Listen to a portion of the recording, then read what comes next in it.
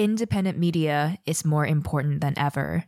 We don't have a corporate network behind us, and we also don't have big green foundation grants. So we really do need you, and we are actively calling in your direct support so that we can continue exploring many of these topics and perspectives, often sidelined by mainstream media.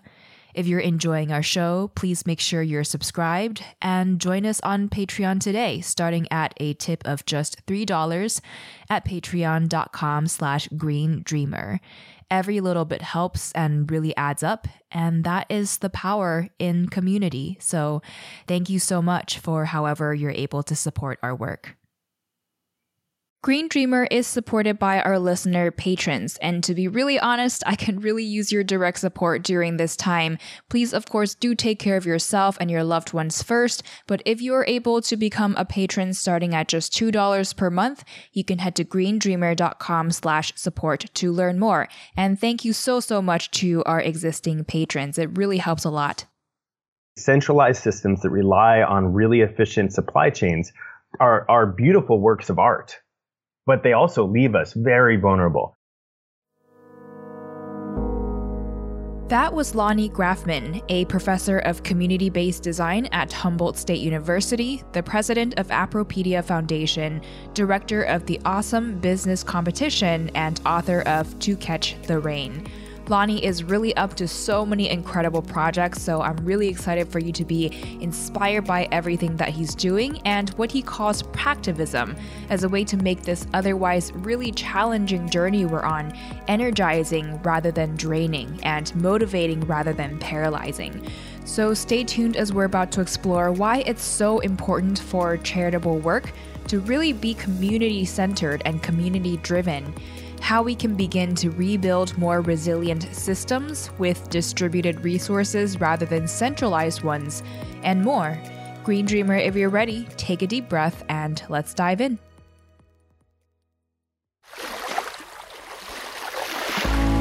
Hey, it's Kamea Shane, and this is Green Dreamer, a podcast exploring our paths to ecological balance, intersectional sustainability, and true abundance and wellness for all. If you haven't already, make sure to hit subscribe, and together, let's learn what it takes to thrive in every sense of the word.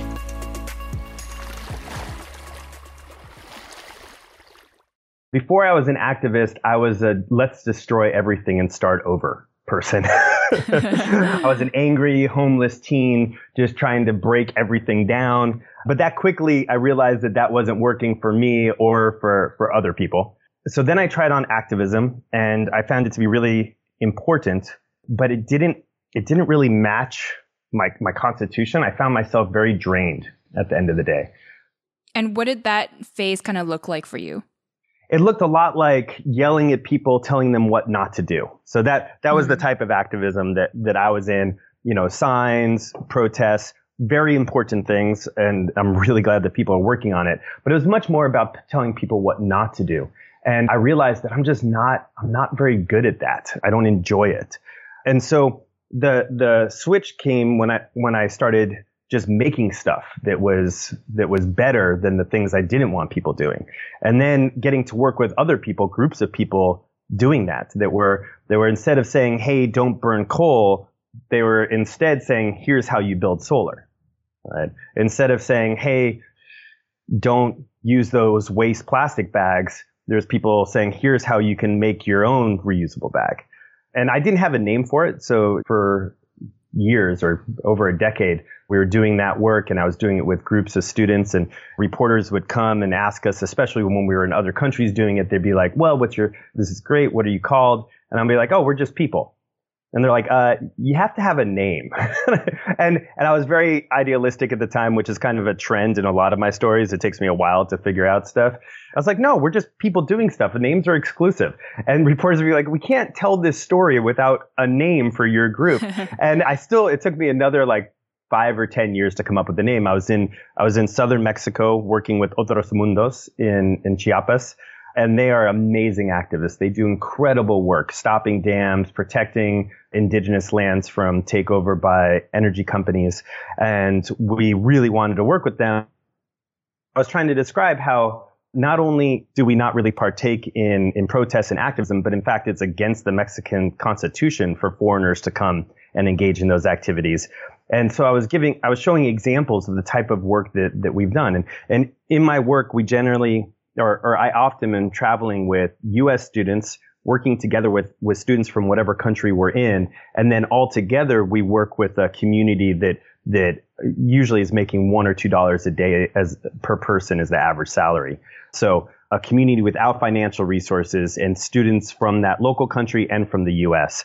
And so when we're doing this work, we have no idea what we're going to build. We just know we want to build things that are better. We come in and all together we create what the resources are and what the needs are, and we come up with a plan and we make it happen. And so I was describing this to Tanya from Otros Mundos. Finally, she stops me and she's like, "Oh, you're not activists, you're practivists." But in Spanish, so the word was practivistas. And finally it clicked. I'm like, oh yeah, that's what we are. I love that. So we're at a time when there are a lot of social, ecological, and public health issues that can be really overwhelming to learn about. But a lot of us, upon hearing about these issues, we want to be a part of the solution. Mm-hmm. And a lot of people in the so-called more developed countries, upon realizing our privilege, end up wanting to really help out communities regionally or abroad that are in need. Among your extensive past experiences, I know you've helped to co-create solutions with communities in the Dominican Republic. Can you share a little about that and break down for us what the difference is between technical solutions and community solutions? I have had the incredible luck of getting to work in dozens of countries, building technologies like these and engagements like these. And your question about the difference between a technological intervention and a community one is where I'd like to start. You know, I might be betraying too much about myself right now to future people I work with, but I wear technology as a Trojan horse, hopefully as like a positive Trojan horse. But I come in as like the solar expert or the rainwater expert, right? But I'm really not. Usually there's local people that know just as much and more than me. I teach those things at university and I definitely spend a lot of time working on them, but I don't really believe in any particular technology except for community.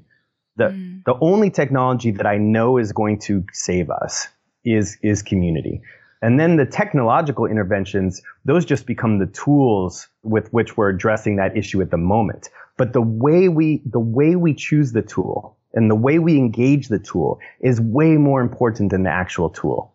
So the process by which we decide, is this going to be wind power or solar power or natural gas? Is this going to be an organic soil garden, hydroponics, aeroponics, aquaponics? The way we decide, is this going to be open source medical device, 3D printed? The way we decide if we're going to be doing upcycling or recycling or downcycling, right? The way we decide those questions is way more important than what we actually decide. That said, I'm a total geek and I love what we actually end up implementing. Right. Do you think your approach is the norm, that most other people, when coming into contact with these communities that they wish to help, do you think it's the norm for people to want to co-create with those communities? Or is it more of the norm where people have ideas in mind of what they want to do and they go in and they want to implement these things? I'm guessing that it's not the norm because of how many conversations I end up having about it. I do know that most of the large organizations seem to take the approach of, we have a solution and we're going to implement it. And I think that is not just a faux pas. I think that it's a recipe for failure. I do get to work with a lot of individuals that are taking this approach. The approach that recognizes that we don't know the answer. As an individual, we don't know the answer, especially for a community that is not the community that we are fully enmeshed in. You can't take a solution from the US and just drop it into Santo Domingo, Dominican Republic, right? You have to at least, at the very minimum, adapt it before you adopt it. That said, I think that once you realize that you don't know the final answer, it really frees you up to find deeper, more profound answers that will then be carried on later. If you're not going to be the one in that community running the organization for decades, then you better be co-creating a solution so that there's a bunch of other people involved. What are some examples of things that you learned going into these communities, so that these are answers that you hadn't even thought of before, but came up as you were working with these people? There's hundreds. I really like the small surprises. They're my favorite. The big surprises are great too, but the small surprises always catch me from the side. So right now I'm co-authoring a book on solar power with Dr. Joshua Pearson. I have the joy of writing the stories section, and mostly all of the stories involve either my failures or surprises. You had mentioned Dominican Republic. One year we're building solar power for an off-grid animal shelter. You want the saddest story? Sure, I guess. I promise to make it happier. but first, we want the reality, so it's okay. We can take it. So we're building an off-grid animal shelter. They're right in the center of the city, and the people running it have dedicated their lives to stray animals, which is incredible. Their power goes out a lot, and so we're building solar power for them. And we designed the system. We kind of come up with the model. We've collected all of their needs and their resources. And we make this model out of clay, and we're showing it to them. And they're like, oh, there's a problem. And so I should describe this model to you. It's made out of modeling clay, and it has the dogs around the outside. And in the center, there's this tower of solar that's pretty beautiful and shows off where the energy is going, like the solar panels and then the lights and the water and the refrigerator. And it kind of shows it off so that from a distance, you can be inspired about solar power. And so we show this, and they're like, no, there's a problem. And I'm like, what is it? And they're like, well, the panels will be stolen. And I'm like, well, you have 50 pit bulls, right? Like, how no one can get to the center. That's why we put him in the center, right? And he's like, no, they'll just poison him. And I realized just how naive I was, right? Like, I mean, it's not that I don't know that this type of stuff happens. It's just that I forgot in that moment. We could have been doing more collaborative design, but he was always so busy with the dogs that we were trying to save him time. And that's why we made this model. And so we went back to the drawing board and we redesigned it so you can't tell it's solar at all. And that made him happier. But it reminded me that like I often don't know what the existing conditions are. I want to make that story a little bit happier and then also tell you how it contributed to even more to my naivety. He then moves out of the city to the country a year and a half after we build that system. And he loves his new spot. His neighbors won't poison the dogs. He's 2 hours from the city, but they only get 3 hours of power a day, and they don't know which 3 hours. So we redesigned a new system. We cannibalized a lot of the old parts, and we got to go build that system. We show up out there, and he's like, oh, the power's been out for a week, so all the tools are dead. We're like, no problem. We'll put it on the ground, and we'll build it. We'll put the solar on the ground first. We'll use that to power the tools, and then we'll build the system. And I just thought it was the coolest solar baller moment. But then that same year, we're working in a community called La Yuca. La Yuca is the poorest urban barrio in the center of Santo Domingo. The rest of the poor barrios have been moved to the outside of the city, and this one has just continued to fight and hold on to the land and the homes that are theirs. The streets are about 5.5 feet wide. You can touch both the walls as you walk them. And they have one area that all the kids play, which is called the play. That's a basketball court in front of the school. And they need solar power for the second story of their schoolroom because they have adult classes at night, adult literacy classes and gospel classes. And when the power goes out, there's no lights and there's no fans, and it is hot and sweaty. And so we're building solar power for the whole second floor. And we've learned from our previous experience with the animal shelter. And so we're designing together, and we model it, and we completely hide the solar so no one knows it's there.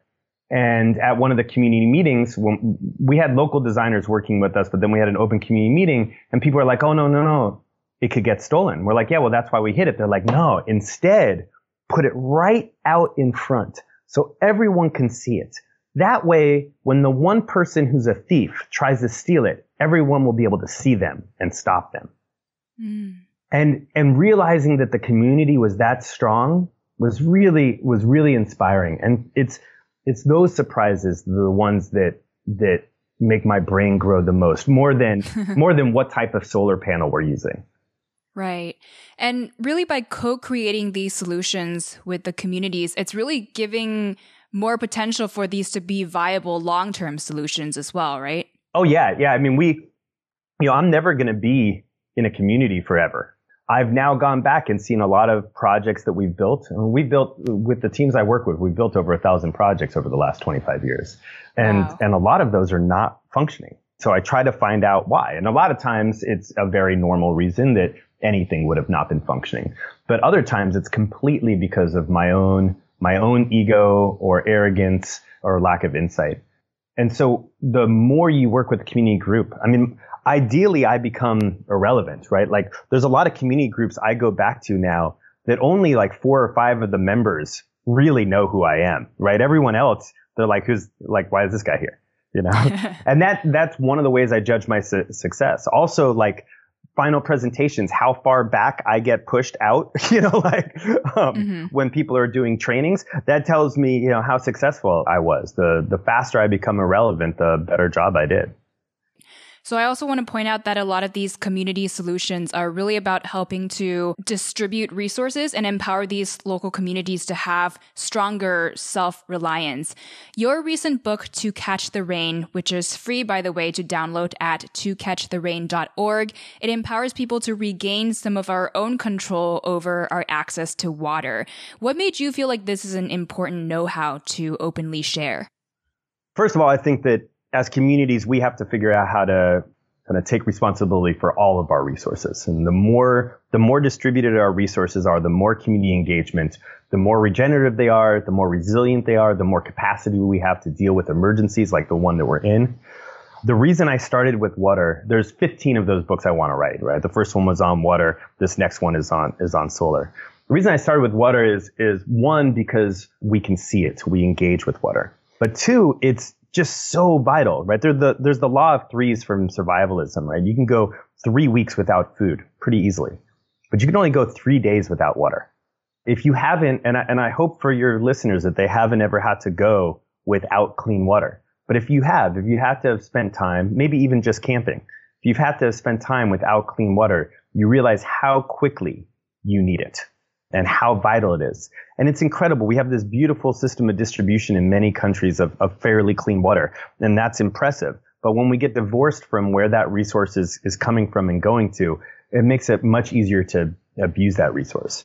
For rich countries and for poor countries, resilience is becoming more and more important as we have more global climate weirding and also just such an unknown future. I live 7 months a year. I'm in Northern California, and we have plenty of water. But also, in a natural disaster, we get cut off for a long time. And so the rainwater catchment systems we have become extra capacity for our neighbors and our neighborhoods to have clean drinking water. I feel like what we don't think about enough is where does our water come from? So I think we take for granted that we turn on the tap and fresh water is there for people who have access to that.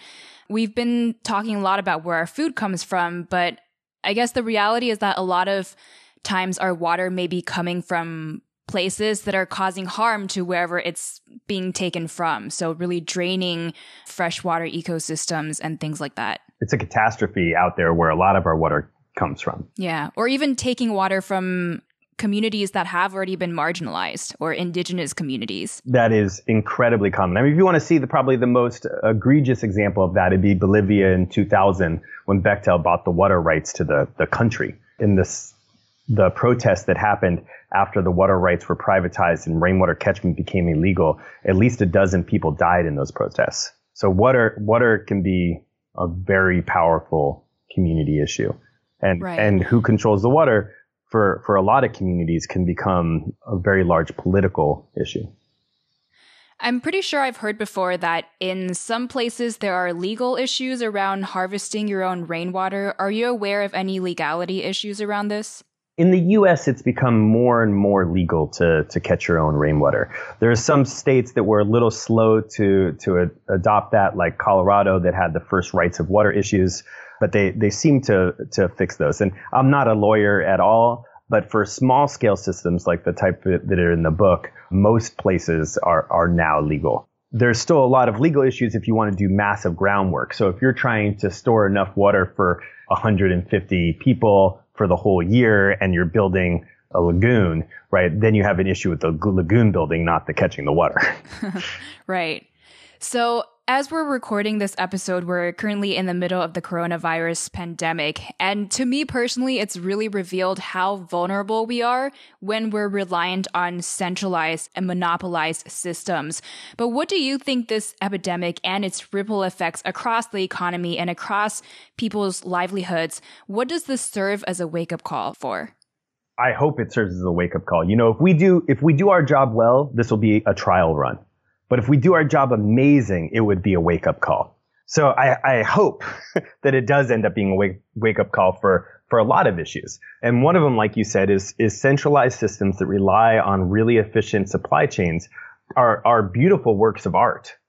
But they also leave us very vulnerable. The less money your community has, even more vulnerable. So one of the related things I hope it wakes us up to is that we really have to be looking at networks and resilience. The most effective supply chain doesn't have storage. It doesn't have masks waiting for us, right? The most effective supply chain doesn't empower communities to be able to respond to changes and disasters. And nature often doesn't pick the most efficient path because redundancy increases our resilience.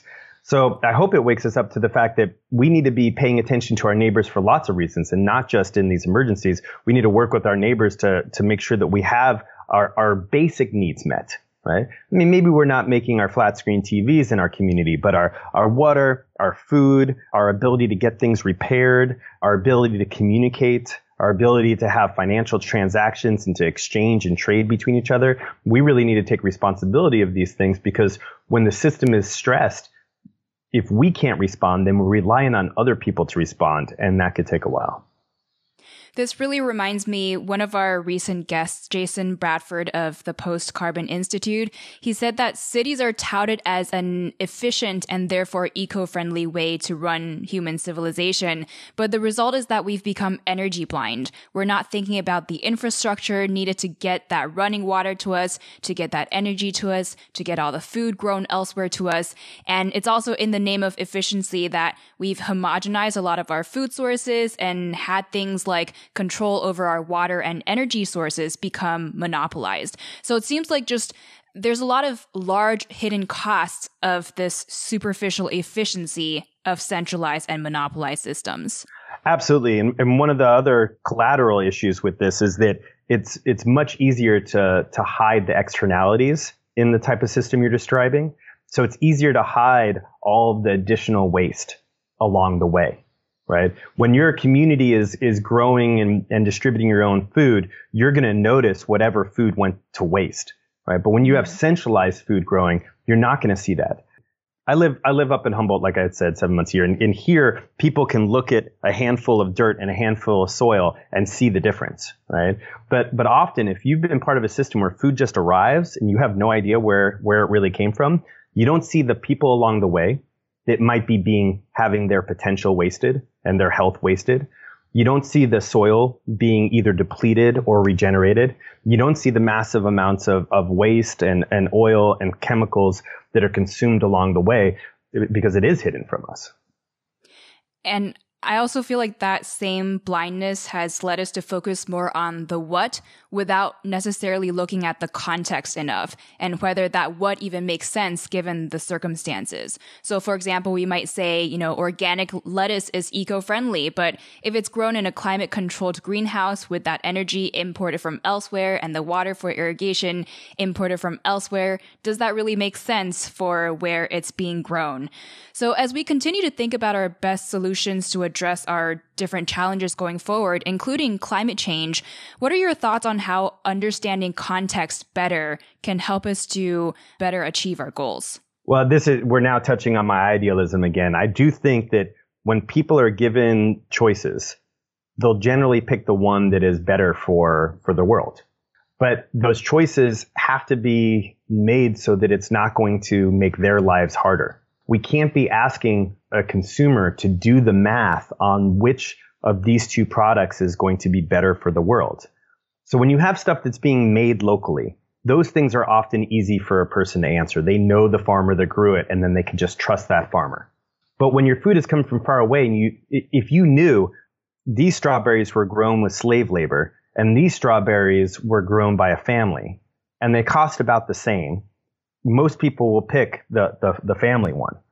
But all that information is hidden. And now when you talk about embedded energy, and right, like I'm probably about to say things that make people drift off. But when you talk about embedded energy and how many megajoules per gram there is for these two choices, it becomes more and more boring and harder to analyze. It's difficult even for scientists to analyze it. I have classes that try to look at, for these centralized solutions, that try to help people make the best energy choice. For instance, last year we looked at mason jars versus paper cups and plastic cups. The year before that, we looked at bamboo straws versus glass straws versus stainless steel straws. And it took us months to find out that information and figure out how much energy and carbon was embedded in those products to figure out which one was best. In my opinion, it shouldn't be our job. It should be the job of the people producing it to say, these are the impacts of this product. This is how much energy it took to mine it, to make it, to ship it, to dispose of it, to operate it. And then we could make better decisions. But I don't think we can rely on every person to go out there and try to do that math and that investigative journalism themselves.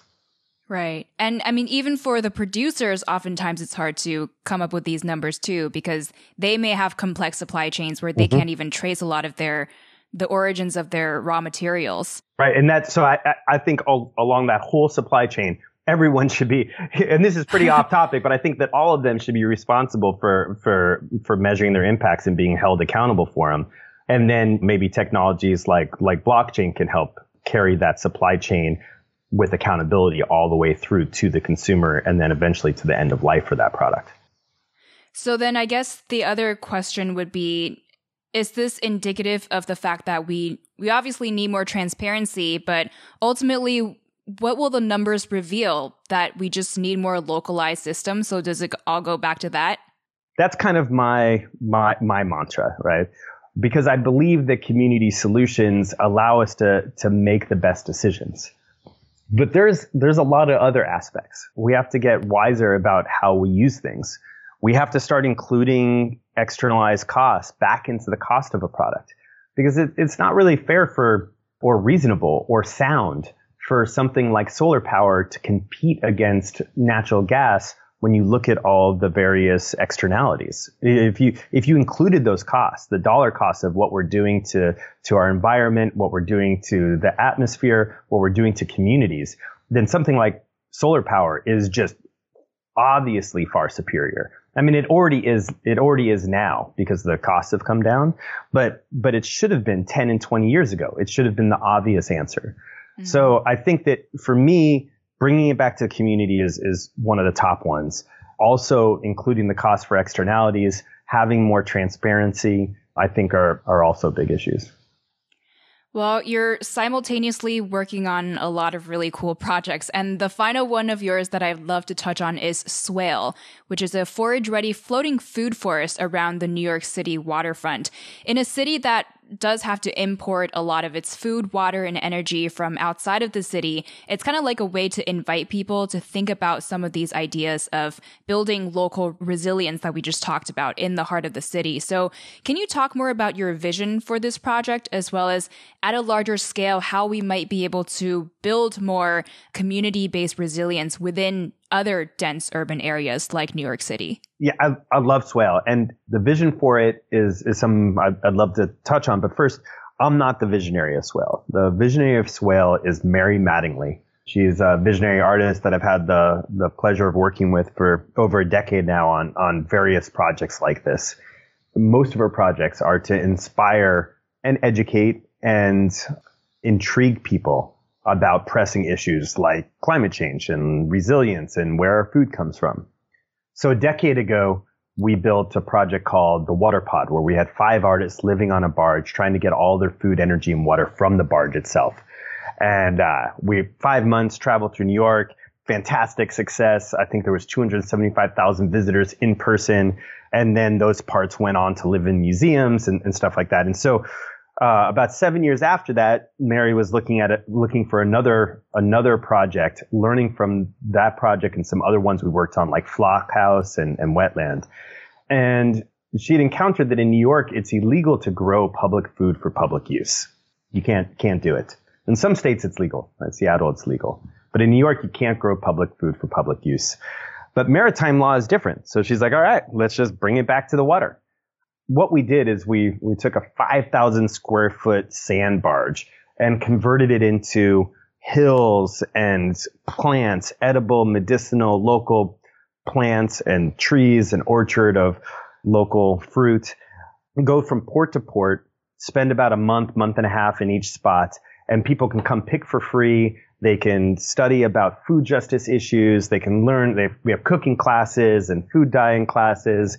And now that project is in transition, and we'll see what happens this summer. Everything is now up in the air. So the vision was to inspire people about things like the environment and sea level rise, and also meeting your needs by growing food. It was also to change the law and to make it apparent that this law against growing public food for public use was ridiculous. I have all types of numbers that I can quote to talk about our success. We had a couple 100,000 in-person visitors. We had 500 million media impressions. But really, it's the personal stories that impact me. The people that reinvigorated their joy of gardening. And also, it's that the New York Park Department broke ground on a foodway. So public food for public use on public land. And the Park Department is doing it as an experiment based upon swale. They saw how successful it was at Concrete Plant Park, and they built it. This is a community where I think 85% of all the food comes through that community, and none of it stays. All right? All the food in the Northeast is coming right through there. This is Hunts Point, right? Packing district. People go and they work in the packing plants. They come home without any of that food, and you're lucky to find a bruised apple at a liquor store. There's more waste transfer stations in this community than there are grocery stores. So there's more places where the waste from other communities comes through and gets transferred to landfills. There's more of those than there are grocery stores. And I think that if you're going to measure the wealth of a community, that's a pretty good measure. So do you think this is something that can be replicated in a lot of urban, dense areas? Or I guess it depends on the laws they have in place for public food grown for the public. So I love public food grown for public use. And I think it can be replicated everywhere with intelligence and understanding that every community is different, and every community has different issues with waste and with pests and with what plants. So it has to be community driven and community selected. But the growing it on a barge part, no, that is silly. Right, we shouldn't be doing it. Like reporters would be like, "Oh my God!" That's just to get around the rules, right? It's to get around the rules, and it's also to inspire people. Mary has this. I'm not an artist, right? But I love working with artists. And Mary knew, and she was right. Now that I've been on it, she knew that standing on this piece of earth that was bobbing and floating would do something to people's brains, and it does. When you stand on it, and you're surrounded by hills and soil and plants, and everything around you is edible, and you can just pick everything. And then this constructed city is bobbing in the background. It really does something to your brain. That juxtaposition is inspirational. And so in that way, yes, it could be replicated. But if we have to grow our food on barges in the future, we are doomed. It is not a good solution. Right. And I guess not only can it be replicated, not the barge part, but like public food for public use, it's also kind of necessary, right? Mm-hmm. To be able to build a truly sustainable, regenerative, and resilient future for ourselves. Oh, yeah. And your listeners are probably already familiar, but if you want to have a lot of fun listening to a story about that, check out Ron Finley's TED Talk. He's the gangster gardener. He does incredible work on that specific issue. Finally, to wrap up for our listener to have some takeaway points, what action steps would you recommend they take to begin supporting distributed resources where they are and building some of their own community-based resilience? I love that question. I'm assuming that some of your listeners are already doing that. And I'd love to maybe give some advice to them first, which is make sure if you're doing that work that you're setting really clear boundaries with yourself and with the people you're working with. And maybe I'm saying this more for me than for anyone else, but you got to remember that we want you in this for your whole life. We want to have the impact, that long-term impact. And we also want your wisdom. And so When these issues seem so pressing, it's easy to give up our whole life to it, to stop sleeping, right? And to stop having our own separate fun. But all of that stuff is critical. So I hope if you are already doing this work that you're staying healthy, because we want you to stay in. And for those people who aren't, or maybe people who want but they don't know where to start, just get started. Don't wait for the perfect solution. Find an organization that's already working locally and support them with whatever know-how or knowledge or presence you have. Like, a lot of times I'm coming in, I'm supporting as a hardcore technologist, helping them size all of the different energy, water, and food systems. But other times I'm coming and bringing snacks, right? And sometimes I think that might be the best thing I can do, right? It's just like, come with snacks. And so my advice, if you want to work on these issues, is to get involved and to pick a local organization that's already doing it. If you have a great idea, find someone who's already doing something similar and bring your presence to it instead of just starting another brand new thing. Then once you've been in for a while, you can see if you want to start your own brand new thing. Finally, all of us there's always ways that we can be buying local more and supporting local more. And just looking at all of our choices and being like, oh, how could I do this in a way that still feels easy and convenient to me, but maybe even brings me more joy? Like, for instance, joining a community-supported agriculture where you get to go pick some of your own vegetables. They have a box waiting for you. You pay at the beginning of the year, and you take some of the risk with the farmer. We all are strong people, working hard every day and night, trying to make the world peaceful. And we won't give up without a fight. We're gonna help those who are in need. Yes, we believe they can succeed. Overcoming obstacles every day. You'll be okay. You'll guide the way. Don't matter big or small, we're gonna do it all. That's who we are, yeah. We'll make it far, yeah. Passionate for some change. Things will not be the same. Built on trust, yeah. This is us, yeah. Don't matter big or small, we're gonna do it all. That's who we are. What's an uplifting social media account or publication you follow, or a book that's been really profound for you? Well, first of all, I got to plug one of the organizations I'm part of, which is Apropedia. I'm the president of that foundation. We share sustainable solutions between people. And we have a wiki of sustainable solutions, been edited 400,000 times by people all around the world. So I love that site, but I am very involved. Another one I've been looking at for inspiration every week is a group called GP, V as in Victor, S, NGO. And this is a group that I had the incredible pleasure of working with in Uttar Pradesh, India, 2 summers ago with a colleague of mine, Meenal Rana. And in this community, we formed a community group together, and every week they post updates of what they've accomplished. And it's incredible the way that the community members are transforming their community, especially when it comes to waste and water issues, is just beautiful. So that's one of my go-tos for I need my inspiration for the week. What do you tell yourself to stay positive and inspired? So it's like a two-sided thing. One thing I remind myself is that I'm not very powerful. I remind myself that to stay healthy, to be able to go to sleep, I'm not that powerful alone, right?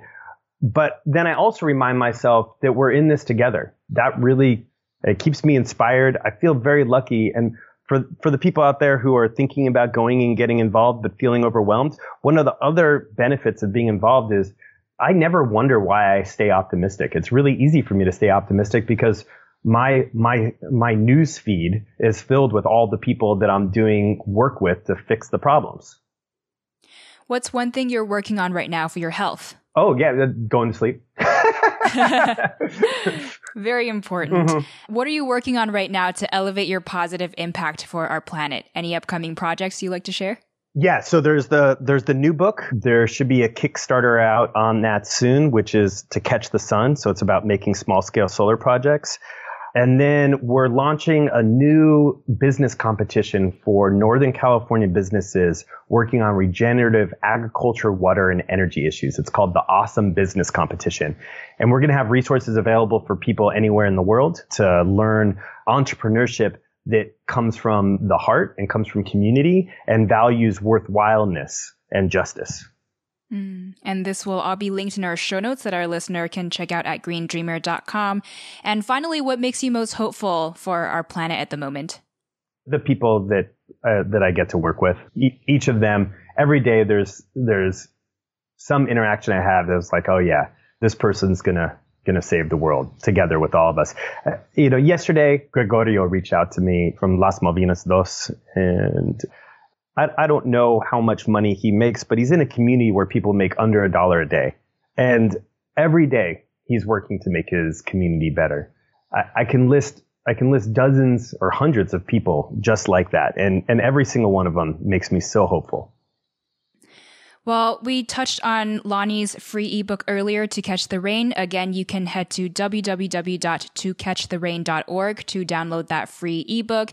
And his other project, Appropedia, will be at appropedia.org. That's APPROPEDIA.org. You can also follow him on Instagram and LinkedIn at Lonny Grafman and on Facebook at Lonny G. Lonny, thank you so much for joining us today and for all that you do and continue to inspire. What final words of wisdom do you have for us as Green Dreamers? I think it's just that together, we got this.